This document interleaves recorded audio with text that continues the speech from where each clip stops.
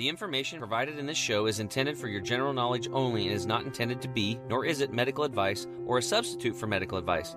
If you have or suspect you have a specific medical condition or disease, please consult your healthcare provider. You're now listening to the Health Hero Show with Tim James. What's up, Health Heroes? Tim James here, founder of ChemicalFreeBody.com and your host for the show that simplifies and demystifies how to live an energetic life with a flat belly. So if you're into a healthy gut and staying young, then this is the show for you. What's up, Health Heroes? Tim James here with another exciting episode of the Health Hero Show. Today in the house, I've got Barbara Micheletti, and I said that right. I know I said it right because I had a hard time with it before. No. I actually met Barbara over at on another podcast I do. I do the Health and Wealth podcast with my co-host, Carter Wilcoxon. And we do a lot of stuff over there because, Carter works in the financial services industry with financial advisors. I was a previous financial advisor, and it's called the Health and Wealth podcast show. So we help people with their wealth and their health, and it's specifically geared towards financial advisors. But anybody can listen in. And Barbara was one of our guests. And I was really impressed with her, not only for what she was talking about. She's actually a gerontologist. These are people that their life's work is studying aging. And I thought, wow, that we could spin that and bring it over to our show and kind of point out like what's really going on, because she's been doing it for 25 years and the trends that she's seeing with people aging. And what we're going to share with you today is really not that good, as most of you are going to know. Like, our health is really failing as a society right now. It's civilization's health in general is collapsing. There are a few of us, though, that are waking up and taking responsibility for health, and that's what this podcast is all about. This podcast is about giving you the tools so that you can become your own doctor. You can learn how to self-heal, and you don't have to be part of this, this aging, horribly epidemic that we have going on here right now with a loss of motor functions. You can't do your basic activities of daily living.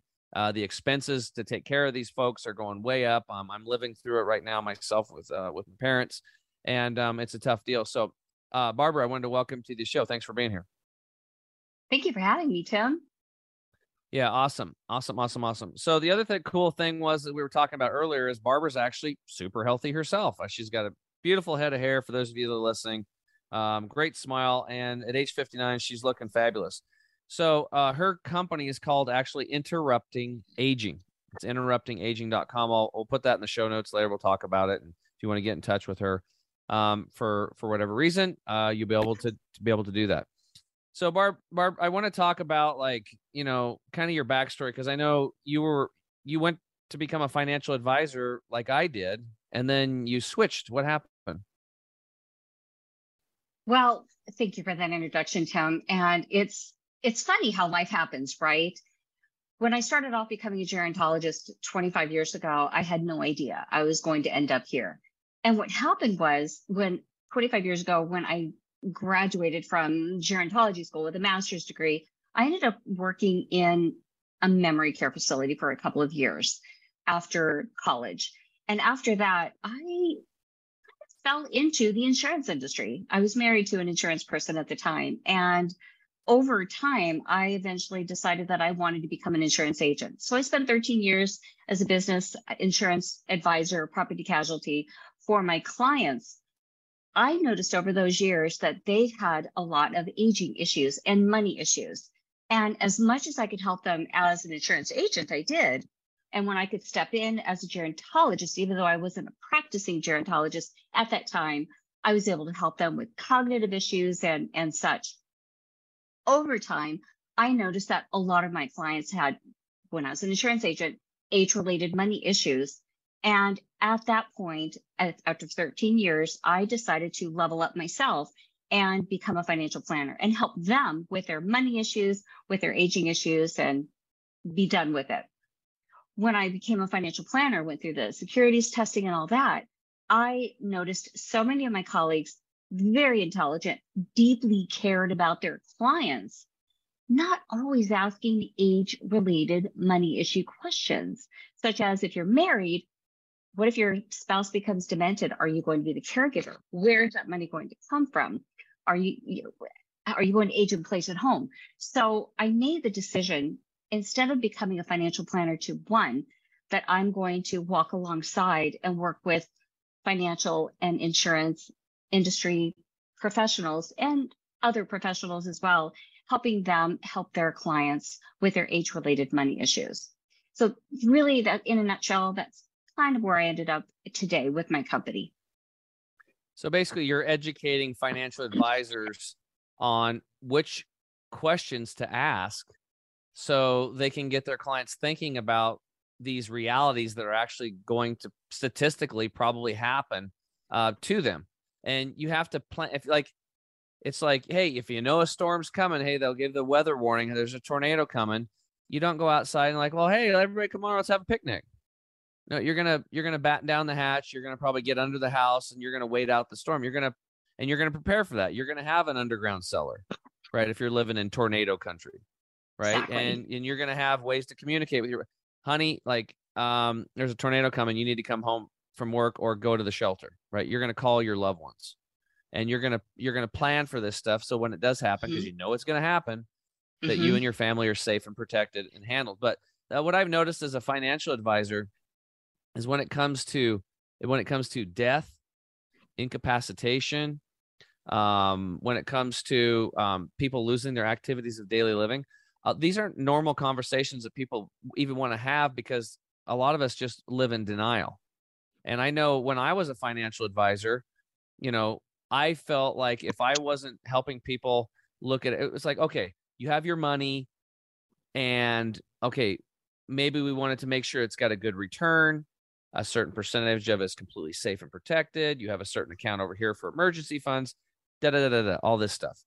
But at the same time, we were like, we want to make sure that you're not paying too much in taxes because it's not what you make, it's what you get to keep. So that's the second piece. And then the third piece was, what if something like this happens? You die, as an example, it's like you have to literally like really educate people and sometimes slap them around to get a trust in place. It's like, oh, I don't want to think about it. Like, dude, you're going to die someday. Okay. It's going to freaking happen. What happens if you get in a car accident today? You leave your wife and your kids with a mess. And so what I started doing was I started telling stories, like, well, dad dies and Billy and Stevie are like, dad said I could have the Crescent Ranch. No, he said I could have it. And then they literally won't talk to each other again. Right. And then mom's beside herself because her husband's gone. And now her two sons won't even talk to each other. Like, this is the reality of what goes on. I actually had another guy who was a friend of mine, a neighbor. He went over and took care of his mom as she was dying of cancer. And this went on for a year and a half. And his girlfriend happened to be a hospice worker too, kind of did that. So she was helping out. But Rick was over there a lot by himself, taking care of his mom. His brother didn't do anything. But what his brother did do at some point in time, went over there, took mom to the bank and added his name to her account. And this one account had $100,000 of cash in it. And then when she died, he took the $100K. And then Rick's like, dude, you need to split that between me and our sister and you. And he's like, nope, not going to do it. And he's like, and then he was literally like, ha, that's what you get for treating me like that when we were kids. Like, literally, like, you have no idea what's going on in somebody's head. So you're leaving behind an actual shitstorm for your family if you don't plan for this stuff. And not just the kids and all that stuff, but it could be your wife or your husband. Like, if you have to go into a care facility, it can be very expensive. Do you have insurance for that? Long-term care. When we can talk about all this, I mean, do you have any, you know what I'm talking about, right? You've been living this stuff for 25 years. Oh, absolutely. Absolutely. And it's actually in my program. I've created an Aging and Money Blueprint program for financial and insurance professionals. It's going to branch out into other senior focused professionals. But boy, you hit the nail on the head. Family estrangements that happen if you don't have a will or a trust in place to direct where you want your assets to go, who your beneficiaries are.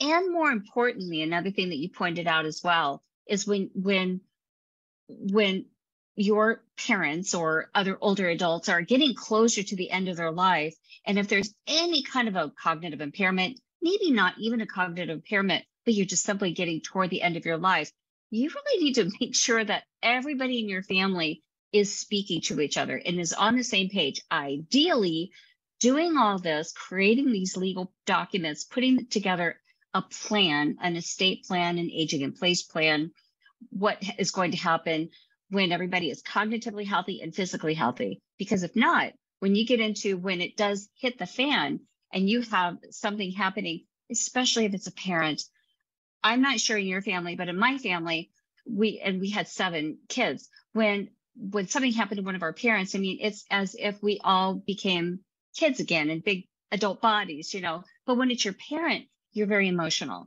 And when you have those emotions directing you, you don't necessarily make the wisest choices. So having that paperwork in place to prevent the family estrangement, to make sure that you don't have somebody coming in at the last minute, diverting all the assets over to them, causing this future estrangement, is just the smart thing to do. Yeah, for sure. Oh man, there's so much to talk about. Before we get into the other stuff, I wanted to share a little bit. Like, you started doing jujitsu. How long have you been doing that? I did. I started back in 2020. And the funny thing is, and we didn't even get a chance to talk about this, Tim, my son-in-law is a 6th-degree black belt, Brazilian. He's from Rio de Janeiro. And he is a 6th-degree black belt jiu-jitsu global champion, married to my daughter, who had no athletic bone in her body growing up. So it was a little shocking when they connected and they eventually married. Her no athletic really interest, him major athlete. Back in 2020, when COVID started to happen, when everything was shutting down, and as you know, Brazilian Jiu-Jitsu is a grappling sport, which is like wrestling. You're bringing somebody, contact sport, no hitting at all. You're bringing them to the ground for a submission. When 2020 and COVID was happening, my daughter, who she's married to her husband, 6th-degree black belt, had never done jiu-jitsu, said, "Hey, Mom, do you want to start jiu-jitsu now?" My daughter is 30, she'll be 39 this year. So she started later as well, in her later 30s. She said, "Hey, Mom, do you want to start practicing jiu-jitsu with me?" Because her husband could not, because everything closed, remember, because it's contact sport, so everything closed. He had to practice online for his students. So he brought in my daughter, his wife, to help him. She grew to like it, and then she wanted to start training when they opened back up. And I thought about it, and at first my ageism kicked in, and I had to smack myself and say, "No, I'm not too old to do this. I can definitely do this." So I started back in 2020, and while I took a little break, I've been training now full time for almost a year and a half. And so now my daughter just celebrated her blue belt. She stayed on with it since 2020. And so now I train at my daughter and my son-in-law's academy in Tempe, Arizona. That's awesome. And I love wanted it. to bring that up because we're, one of the big pillars over here is movement. Like, you have to move the body. And I actually remember this lady, she's like, if you want to lose weight and get healthy, like if you're severely overweight, lay down on the ground and just start rolling around. Roll to one side and roll to the other and just begin the process of movement. So I really applaud you and your daughter. I mean, your daughter started moving for the first time in her whole life. And she started doing jujitsu, right? Moving, rolling, and wrestling around with other folks on the mat. Awesome. And you started in your late 50s. So it's like, this is proofs in the pudding. It's never too late. Or even if you've never been an athlete before, to start moving your body. It's designed to move. And the more you move it, I would imagine you probably feel younger now since you've been starting that, right? Oh, my body's been transformed. And I was always an athlete. I mean, I've always been active. I've always been busy doing something. What was a distance runner? I lifted weights. I mean, I have always been athletic. My daughter has been yoga and things like that. So she's always been physically fit. She's in a really great shape. She's in the best shape she's ever been. And I'm in the best shape I've ever been. And I was in pretty good shape before that. But I've seen my biomarkers change as well, like the blood work that I do to monitor my own aging process as well. It's just been an incredible transformation. Yeah, that's really cool. That's awesome. All right. So you have been a gerontologist for 25 years. You've seen all this stuff. I mean, you went from insurance, a financial advisor, and then you basically decided to help financial advisors. So I guess, one thing that I wasn't even thinking about was, but for the listeners here, because my point was having you on is because we're going to get into some of these trends and stuff that you're seeing on a daily basis. And I'm seeing, just to really wake people up to what can happen in the future if you don't take care of yourself. Now, most of our listeners are here because they want to take care of themselves. But sometimes, there's the carrot and the stick. Like we're always like, hey, positive, positive, positive. But sometimes the stick hitting you will get you to move faster. And we see a lot of that where we get clients where, a spouse dies or a really close friend dies of cancer or something. They're like, oh shit, I got to, I'm eating the same stuff they're doing. I'm drinking the same stuff. So I got to make some changes. Or they get a heart attack and like, I got to change. Right. But I want to recommend that the people that are listening to this podcast, if you do have a financial advisor, then hook them up with Barb. Barb can actually train your financial advisor how to help you plan better, which would be really smart. Or if you don't have a financial advisor, find a good one. We could probably go to the Health and Wealth podcast and they can hook you up with, we have some really good ones that come on our show and stuff. We're all over the United States. And then you still want to get them hooked up with Barb, which I think you're actually partnering with Carter now, aren't you? And doing some stuff with him. I am. Yeah, that's awesome. So I figured he would see a lot of value in this because Carter's goal is to really not just help the financial advisor, but help their clients. And if he can help their clients, he's doing his job, right? So I see why he brought you on. All right, we're going to take a quick break. And when we get back, we're going to get into geroscience when we return. We'll be right back.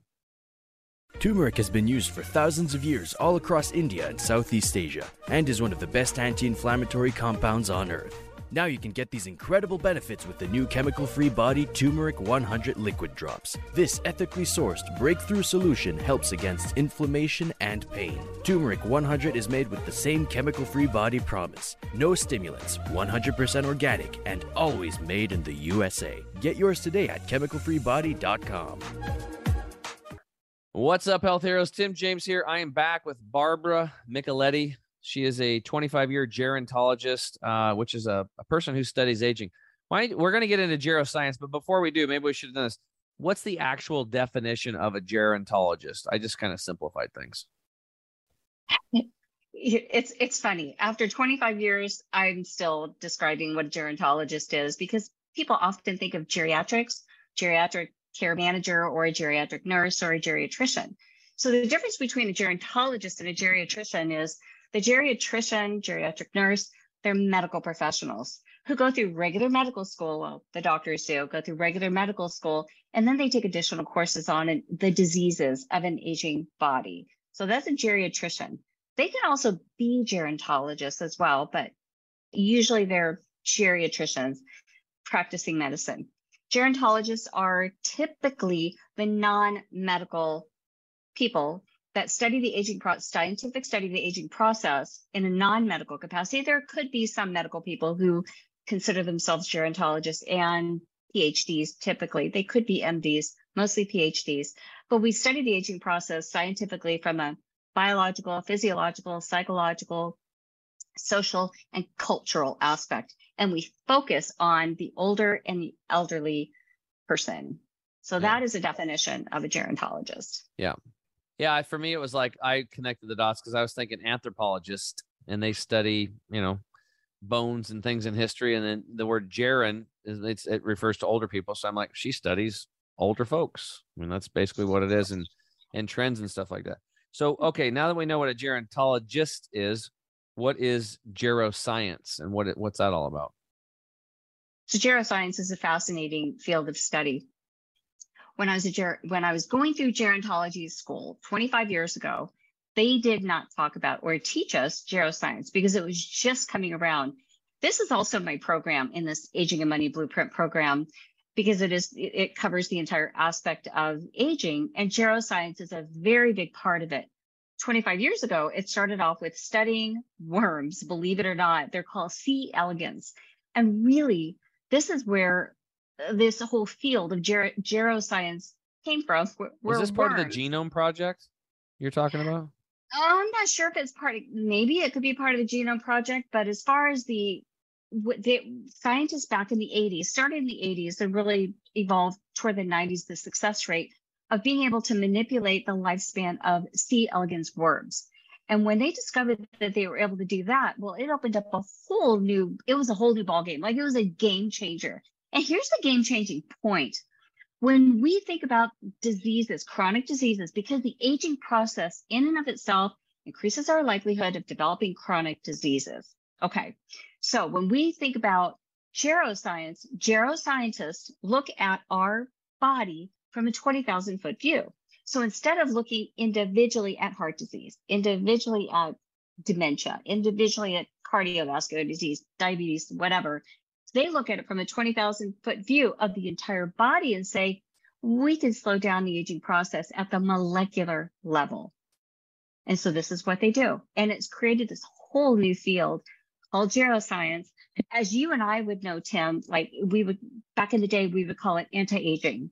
So now it's longevity, it's health span, it's increasing health span, and what we call increasing compressed morbidity. In other words, having a super, super healthy life, which is what you advocate on your show, which I love, for as long as we can to be healthy until we are very close to death, because we are going to die. Almost neuroscientists have a different say in it, but we stay as healthy as long as we can until we pass away. It's called compressed morbidity. So geroscience is a fascinating field, and there's also trillions of dollars being poured into it. And there's new science that's coming about it from artificial intelligence as well. And it's global. It's not just here in the United States.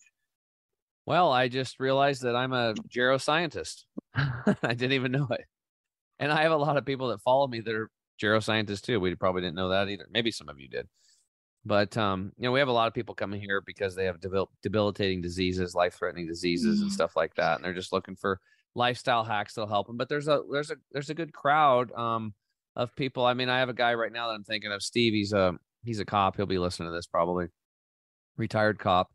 And he's basically just, he's 50, 51 years old, and he's retired now, and just enjoying getting as healthy as he possibly can. And he actually did like a Navy SEALs training thing when he was down in like Florida or something, and did really good. Nice. There's like 20-year-old men sitting around the side. They're like, how are you doing that? And he's like, well, I've been working on myself for about a year, and he's been following me for a year or two, and just adopting everything. He's got the hydrogen machine. Like, he's got when he comes on the group coaching calls, if he shows himself, he's usually in the sauna, taking a far infrared sauna while he's doing it. So he's putting the work in. He's creating an environment and a lifestyle that's bringing about high quality of health for him and vitality. He's not worried about, getting into the bathtub and getting back out because he can't move. So that's really awesome. You bring up a really good point, Tim, and I'd love to just kind of extrapolate on that a little bit. So sure. what Steve is doing, you really have to work hard at staying healthy. I mean, it's just not easy for us. It's not in a pill. We're constantly, every moment of every day, we're aging, every moment. And we have to push back if you want to, and be aware of yourself, your aging, self-aware of your aging. But we have to push back the aging as much as we can, which is why I do jujitsu, is pushing back that aging clock. And with what your client is doing, pushing back the aging clock, working really hard from a physical level and from a cognitive level, and combined, that's where the scientific research sits. If we can combine physical exercise along with mental exercise, which is like what jujitsu does, and Tai Chi and Qigong and other types of martial arts like that, combining the cognitive component with the physical component, and a good diet, of course, that's our optimal pushing back the aging process plan. Awesome.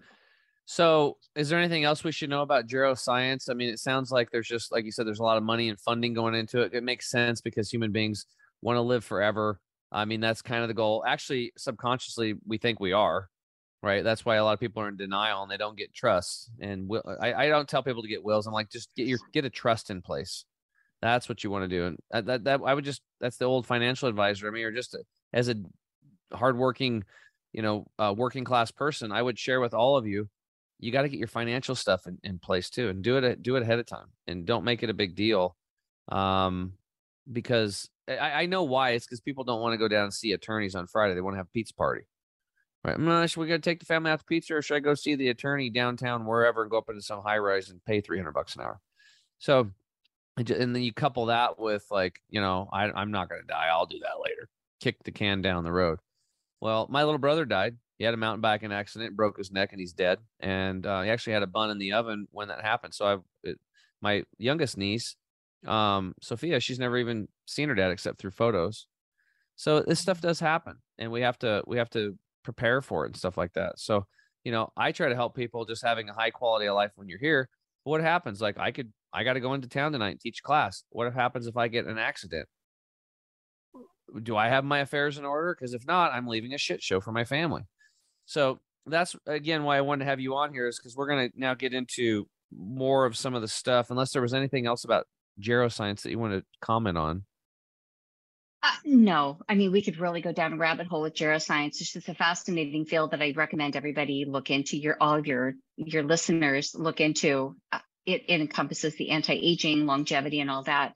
But I did want to make that. I wanted to emphasize your point on working with a financial planner to have those your ducks in a row.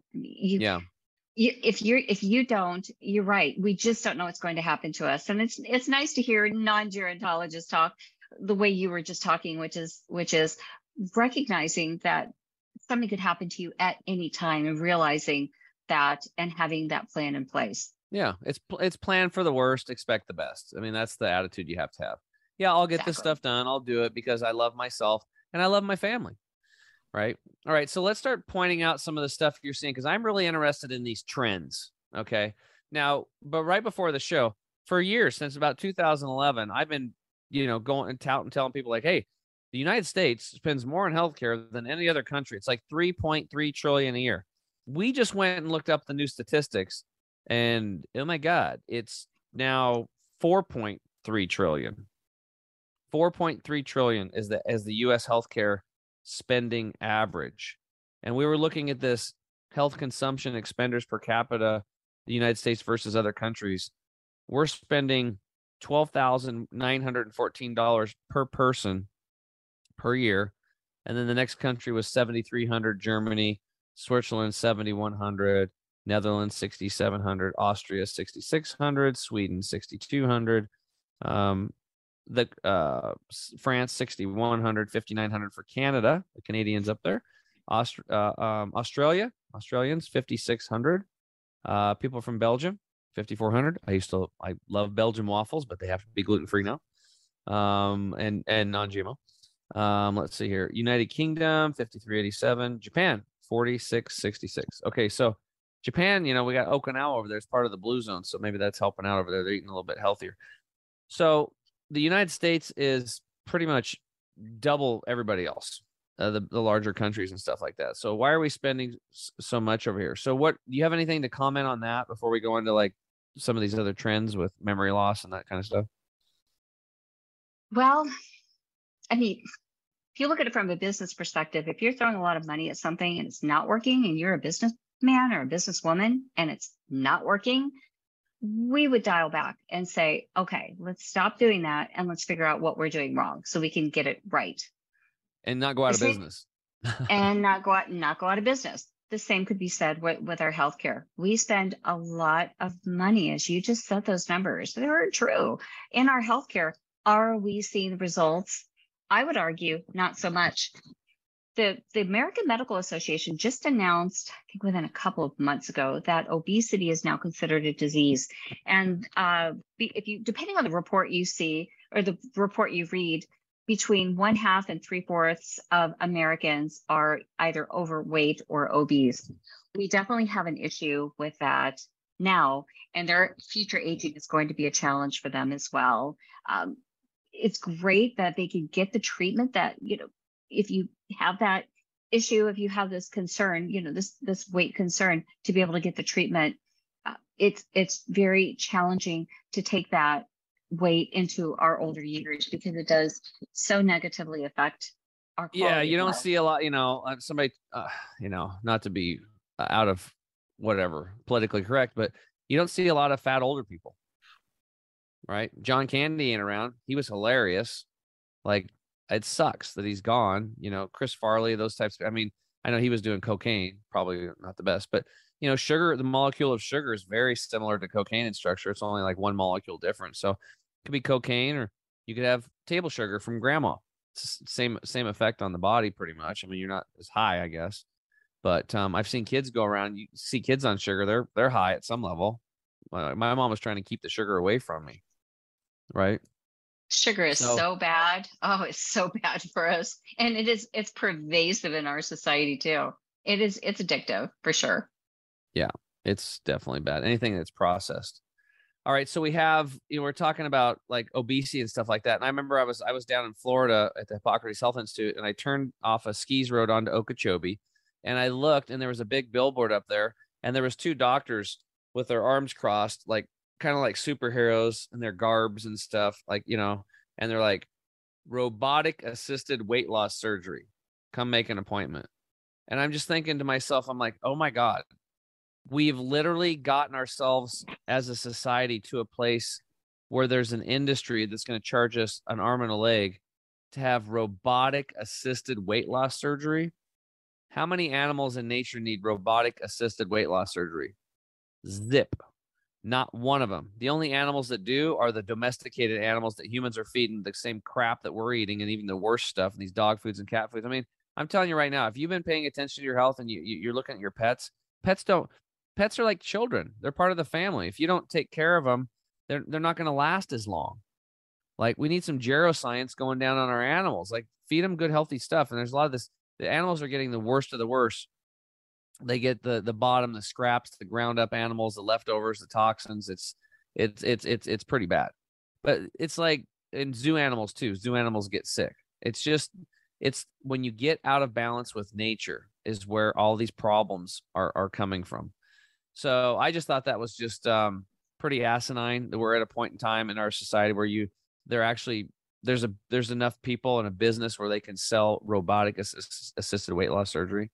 That's pretty sad, because the path and the environment and the lifestyle that you have that got you there, if that doesn't change, it's, you're going to be back. It's just like heart disease. They'll do stents and stuff like that. And eventually, like, hey, we have to do a bypass. And then that'll last for a few, 3-4 years. And then they're back, and you have double bypass, quadruple bypass, and then you die.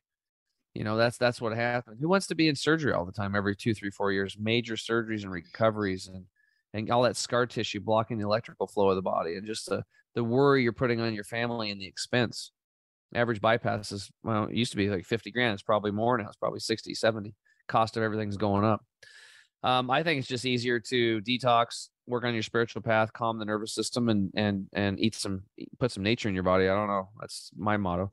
All right. So let's talk about memory loss, Alzheimer's, and dementia. In the last 25 years, what have you seen? It's increasing. Alzheimer's is one of the worst. If you took a poll of men and women, most likely, and asked them, what is one of the most feared reasons for you to grow older? That would be dementia, specifically Alzheimer's. For some reason, because Alzheimer's, if you think about dementia is like think about an umbrella. When you open up an umbrella, you got all this different space underneath the umbrella. Within the space underneath the umbrella of dementia is Lewy body disease, frontotemporal dementia, Alzheimer's, Lou Gehrig disease, things like that. Alzheimer's, for some reason, affects people the most. There's no cure. There's no cure for Alzheimer's. They're working on it right now. Will there be a cure? Don't ask the geroscientists, because they're going. Well, I would have to actually interject on that, because of people in my scope, I've actually seen. You're talking about the medical field has no cure, but on the side of natural healing and detoxing and that kind of stuff, they're whether it's Lou Gehrig's disease, Alzheimer's, dementia, it depends. It depends. Are they early or moderate stage? A lot of those cases can be stopped and in some cases reversed.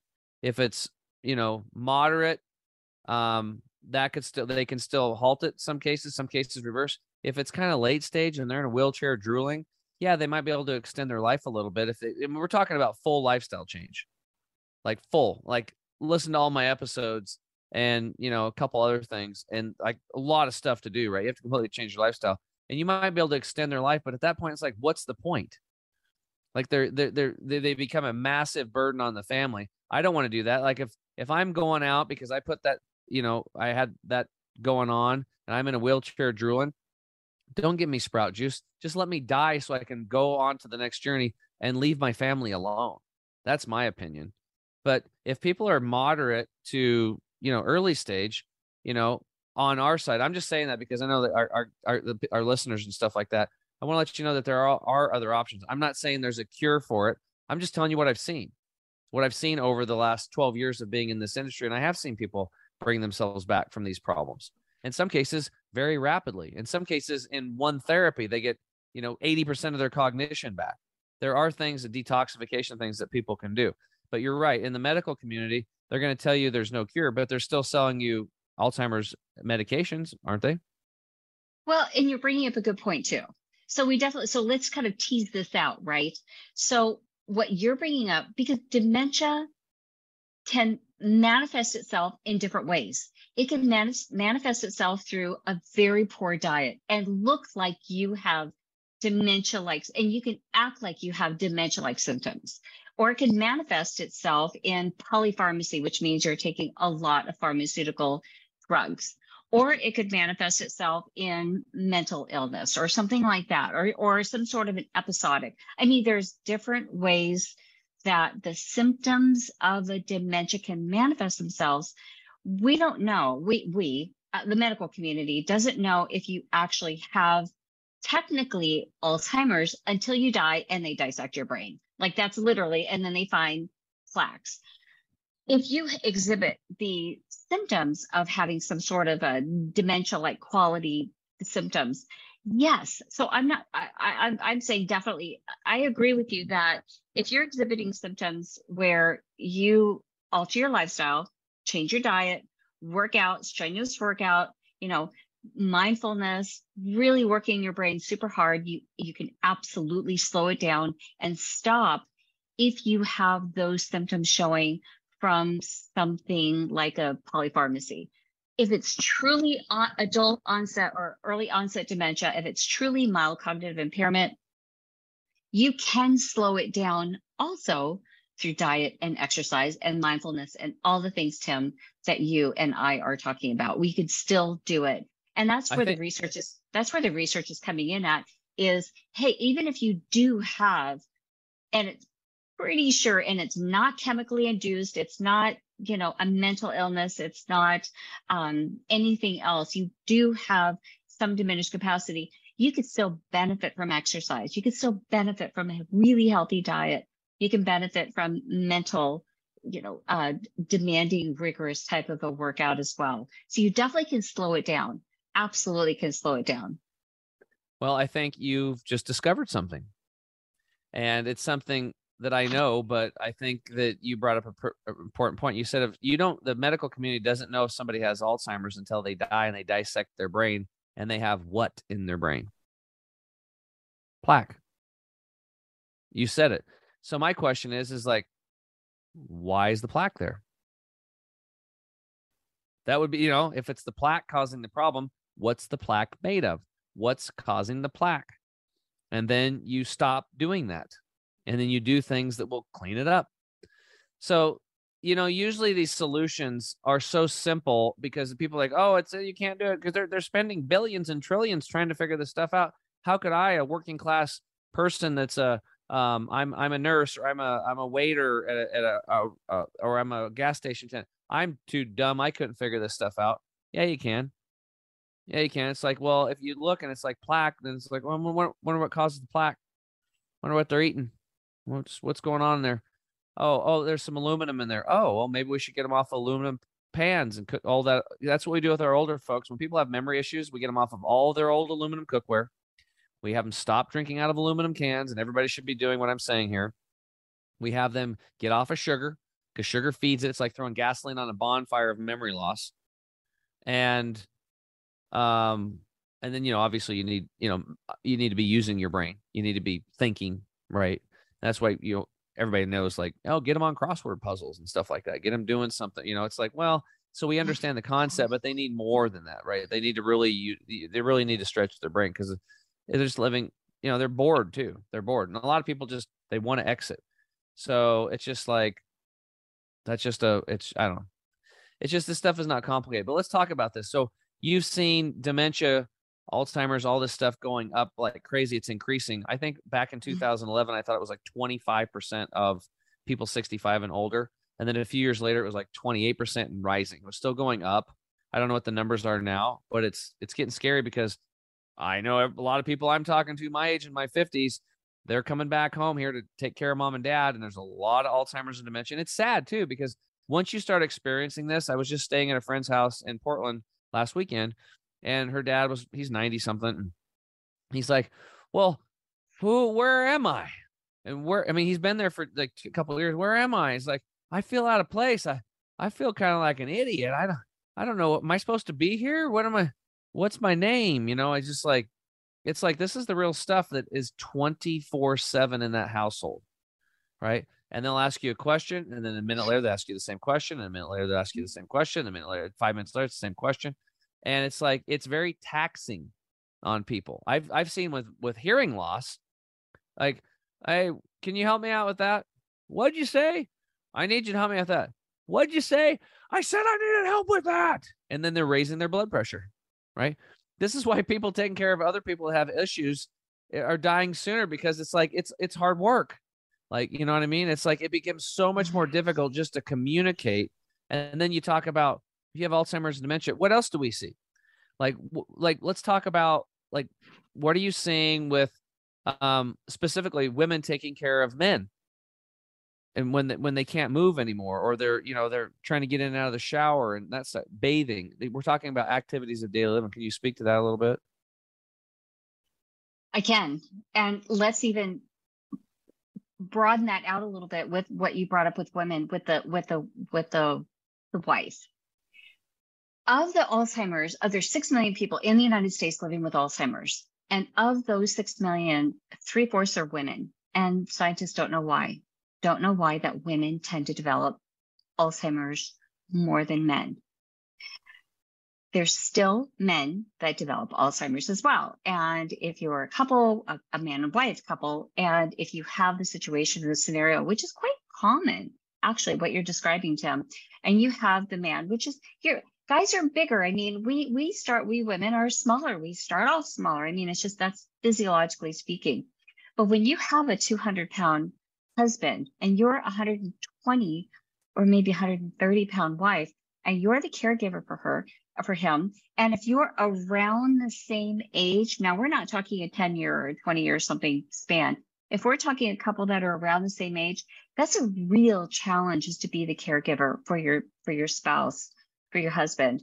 Not only the physical demand is what you were speaking of, being able to help him transfer, getting in and out of bed, getting in and out of a car or something like that. I mean, the physical demand, but the emotional demand is so challenging, with what you were describing with your friend and her father asking the same question over and over. If we're dealing with that type of a, situation, scenario where there's diminished capacity, then it makes it, I mean, you've got the wife, she's grieving, she's constantly grieving.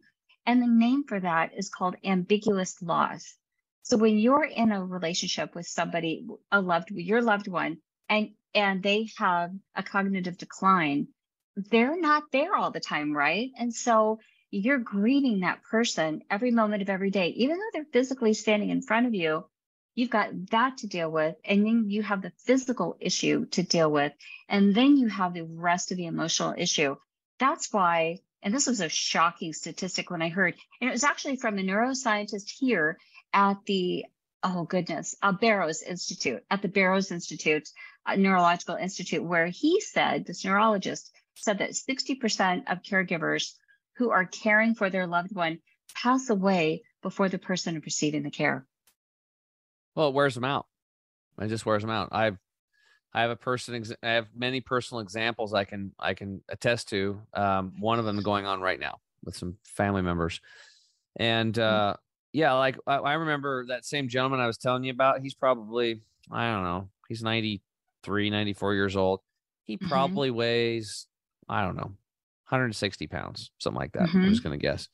And I heard a ka-thunk, and I knew he fell, and I ran upstairs, and sure as shit, he's laying on the floor, and he's trying to get up, and he was going to the bathroom, and it's just like, I try to pick him up, and I'm like, oh shit, like I got to go into redneck mode here, and I freaking just, it was everything, and I was smart. I've lifted weights and stuff like that. I was using my back and my legs. I wasn't using my back. I was using my legs. And it was like everything I could do because he was literally a dead weight. And it was like picking him up. And then I'm like, are you okay? And he's like, and then he's like, oh yeah, I started to come back. And he's like, oh, I'm getting dizzy again. I felt his legs getting weak and the weight start coming back down on me. And I'm like, I had to power him down to the bedroom and lay him in bed and then like check him over and stuff like that. And his daughter who was taking care of him, I'm like, dude, what are you gonna do? Like, if I wasn't here, what would you do? She's like, well, I'd probably just call an ambulance and have somebody come over and just deal with it. It's like, and she's like 30 years younger than him. What's his 90-year-old wife gonna do? Or his 80-year-old wife, or his 70-year-old wife, or his 60-year-old? You know what I'm saying? It's like, and especially when we know that 80% of us are overweight, obese, or morbidly obese, people aren't even taking care of themselves. I mean, I literally, when I was in traffic a month ago, pulling out of Nature's Pantry, getting my healthy stuff, and I pulled up to the stop light there. It's a 4-way stoplight, and this overweight lady is, I don't know, probably in her late 50s, and she looks twice as old as you do, by the way, and for her age, and you look great. And all of a sudden, this older lady with her granddaughter in the back is taking a left turn. And right when she turns, the sun is just bright, right? And she didn't see her. And then she did. But the lady was going so slow. I mean, it was just like, I saw it happen. I'm like, she's going to hit her. She's going to hit her. And boom, it happened. I saw it happening before it even happened. And then as soon as she hit her, she stopped. She just barely hit her. And the lady's like, oh, and it just dink, it just barely hit her. And then down she goes. And then whack, she hit her head on the ground. Right? So I grabbed my blanket. We put it under her head. Luckily, one of the other health pros there, he's a cop. He was getting some stuff. So he pulled in. We shut the whole place down. So people, and then the ambulance come, and I had to stay around because my truck was there and I was a witness. So I had to wait and do that deal. And I'm just thinking, if this lady was healthy, she could have just walked really quick and avoided it. Or she could have just stiff armed it and said, whoa, whoa. And the lady would have stopped. You know what I mean? She could have just got out of the way, but she was so physically unfit. She couldn't even get out of the way of danger. And what I'm saying is that that's what's happening to our society. We're de-evolving as a species. Yet I know other people that are in their 80s, 90s, and 100s, and they're like, there's people that climb up a coconut tree 300 times a day, and they're ripped, and they're 80, right? Because they've been moving their body and they've been into nature and stuff like that. So taking care of somebody, like, people can't even take care of themselves. They can't even lift up their own weight, let alone pick up somebody else. So you're going to have to hire somebody. And I'm here to tell you this. There's companies out there that will supply care for you. It's not cheap, but here's the deal. Most of those people suck, because I've watched my friend go through person after person after person after person, trying to plan trips with her spouse just to go to the coast to get a break, and then has everything planned out, does all this, and the person doesn't show up. Oh, I'm sick. You need to be there. Mom and dad are going to be waking up and they're going to start fighting each other. Like it's going to be mayhem. Like it's like you never get a break. Even when you get a break, you can't get a break. It's like, I'm telling you, like, it's really hard to find people that are qualified to handle these people. They'll say they do, but the reality is, and then some of them will just sit there and like watch TV and they don't even interact with them. They completely ignore them. You bring up really good points. Number one is we have a terrible caregiver shortage, and that's only going to get worse because our aging population, by the year 2035, we're going to have more old people than young people. Like, we just don't have that amount of people to come in to be the caregiver. So it's a huge issue that we as a society have to contend and grapple with. And then the other point that I wanted to bring up was the mobility. So when you were talking about the woman who got hit by the car, which is a terrible story, and I could totally just see it in my mind's eye, the whole thing happening. One of my presentations that I do is called Walking Like You Stole It. And I took that from one of my gerontology professors who scared us 25 years ago to make sure we had a really rigorous walk as a part of our exercise routine. And if we didn't have good mobility and good walking, we would end up in skilled nursing care facility. And back when I was 33 years old, I was like, that's not going to happen to me. The thing is we have over 10% of people in our society, over 10% of our population has limited mobility. And that number is projected to grow. And falls are the number 7 cause of death in the United States. It's really real. And it's really important, as you're saying, to be mobile and to be active, physically active, and cognitively active as well. Or this is what happens when we're not aware of our aging process. You just brought up a good point, which is, you were talking about people. You just mentioned something. I have like 10 thoughts in my head right now. Well, the first one that came up was Life Alert. Like, there's literally, everybody's heard this. I've fallen and I can't get up, right? It's like there's a business, and then they sell that because living in fear, like, because I can't take care of myself. I'm not mobile. Now, here's the deal. Some people have stuff happen. There's accidents. That would be great for that. But it's like the growing population. Oh, I know what it was. You said that there's more older people, the baby boomers, like there's 10,000 of them turning 62 every day, something like that. There's a tremendous amount, 65, right? And it's crazy, right? So there's not enough young people to take care of them. There's growing amounts of them getting dementia, Alzheimer's, and all this problems, activities of daily living. They can't even get in and out of the shower, like literally. If someday whoever's listening to this show, you're going to be 65, there's not going to be enough people to take care of you. So take care of yourself. That's the message today. Become your own caregiver now. To do this for yourself. Do this for your family. I mean, start somewhere. If you can't do it for yourself, do it for your family. Because if you don't take care of yourself, then somebody else is going to have to. Their level of care might not be exactly what you want, and you might not even know how you're being treated. And I've lived it and breathed it. I've seen this stuff. And it's a shit show. It really is. I guarantee you, it's something you want no part of. And it's a reminder. Like when I was living in that house, I had to clean that bathroom 3 times a day because otherwise it was gross. Because you just peeing on yourself, and then sometimes there'd be a turd just laying on the floor. Well, how'd that get there? And then you walk by the room and you see shit stains on the bed and that kind of stuff. I'm like, this is the future. You lose your function. You don't even know. Hey, you need to take a bath. I ain't taking a shower. I ain't taking a bath. I ain't doing that. And it's like, good luck trying to get some of these people to take a shower. Like, it's pretty tough. And you have to, like, it's like giving a dog a shower, and maybe they're a cat. Try to give a cat a shower, right? Except the cat's like 200 pounds, right? And not happy about it. I had a visual of a cat. I had a cat for 10 years. Well, you really bring up a good point too, which is to be self-aware of your own aging process and to take care of yourself, because literally who's going to take care of you? And that is something that we have to grapple with, that we have to think about, is our own aging process, and to be very self-aware. And a lot of people aren't self-aware of their aging process. So if anything, to take away from this would be to become self-aware of your own aging process, to take a gut check, which is what my gerontology professors used to say, is take a gut check, do a reality check of where you're at physically, mentally, and then decide, is that where you want to be? Because truly the definition of successful aging is maintaining your independence. It's a definition. You're not dependent on other people, your community, your family, and exactly. You're self-sustaining, and it's less expensive that way too. When you think about it, that's a really good point. If you're motivated by just money, then you can look at it from that perspective. It's less expensive healthcare wise to stay active. That's what it is. It's really about being independent. Do you want to keep your independence, or do you want to be relying on other people, and knowing that the growing number of people like you, if you're going down that path, there's not enough help for you. And the help that they have is really not that great. Now, there are some caregivers out there, hospice workers, caregivers that take care of these people that are amazing people. Okay.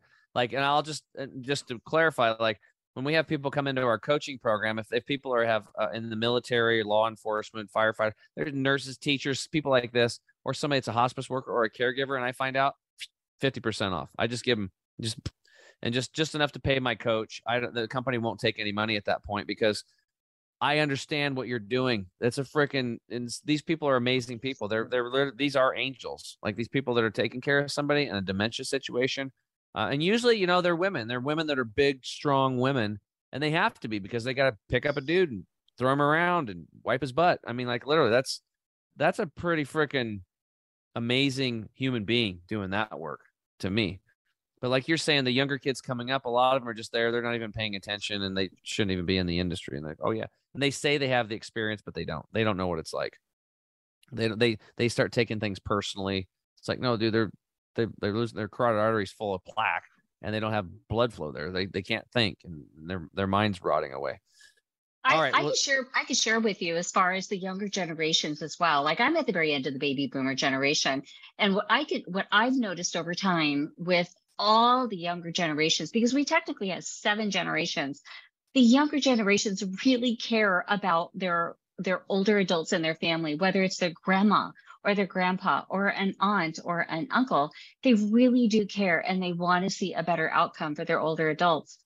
They're these older adults that are in their family, or they were positively influenced by them. So that's uplifting for me to see that time and time again, that these younger people, younger generations, Gen X, Gen Y, Gen Z, and even the Alpha generation, which was born in like the mid 2010s or something like that, they are definitely caring about the older adults. So I just wanted to throw that in there. Well, that's good. And when we'll talk about the blue zones, the people that live the longest, that has the most centurions, these certain areas around the world, the number 2 factor was respecting elders. And I think, the way things are going down, it's you have to respect yourself. I mean, you have to start respecting yourself. And if you respect yourself, you're much more likely to respect your elders. And then you're going to live longer. Right. And you're not going to be a burden to your family. We just don't want that. I don't want to be a burden to my family at all. I want to lift people up. I want to be the guy that I like helping people. I just like helping people. I remember when I was down in Portland, and I hated it down there for most part, but like we get a snowstorm down there and I knew everybody was screwed. So I just load up, get my water, I have my chains, everything. I go down, I just start pulling people out of the snow. It was fun for me. Like I got to because everything else is shut down. So I just went out and just like unstuck people, towed them home. I could spend half a day doing that. Like, okay, I'm done now. I'm going to go see if the Thai place is open and get some, coconut soup. That's great. What a great workout too. And you're doing great for humanity and great workout as well. Yeah. And that's what you want to be able to do. You want to be a functioning member of society. And like, again, certain things happen. There are accidents. Some people get incapacitated.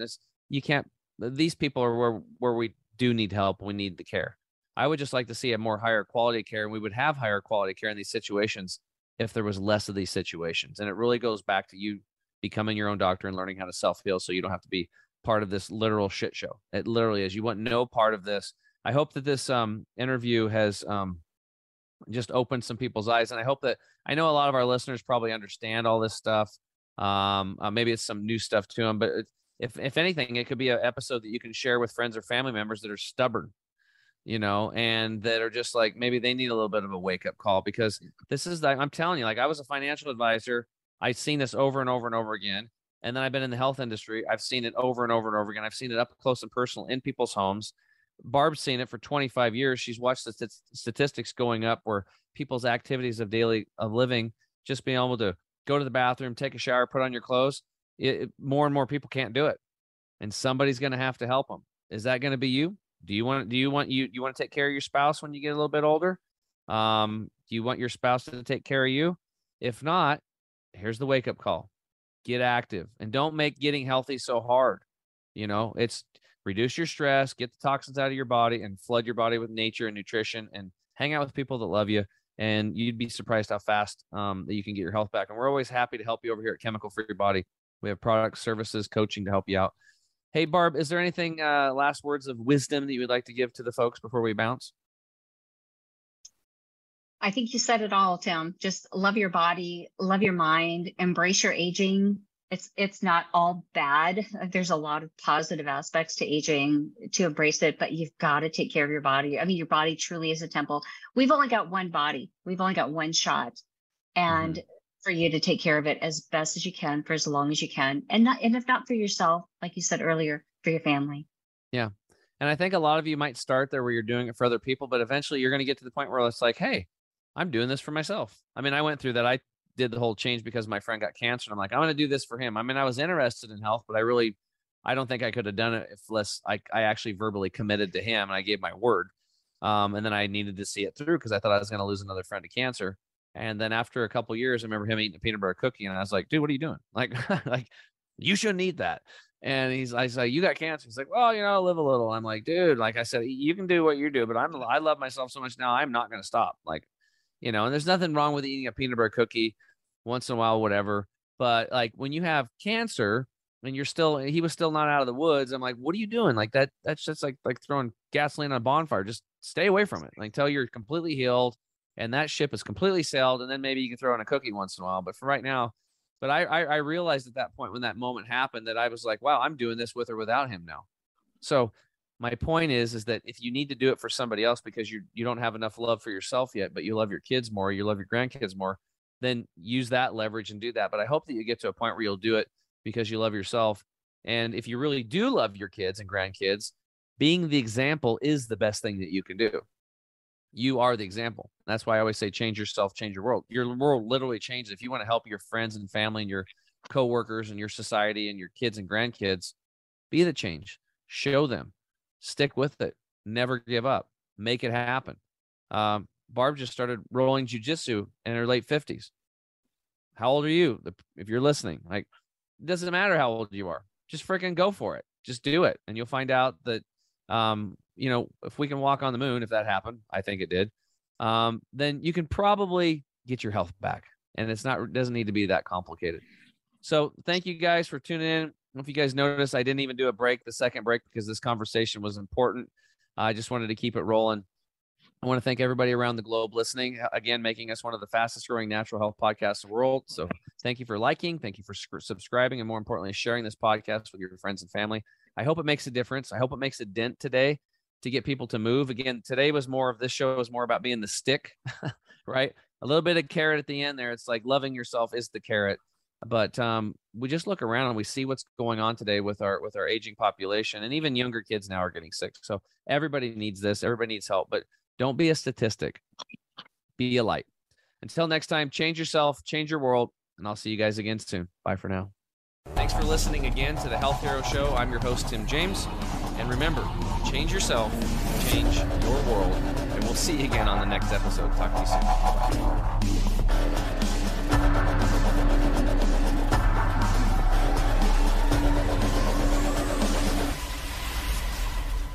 You have just listened to the Health Hero Show with Tim James.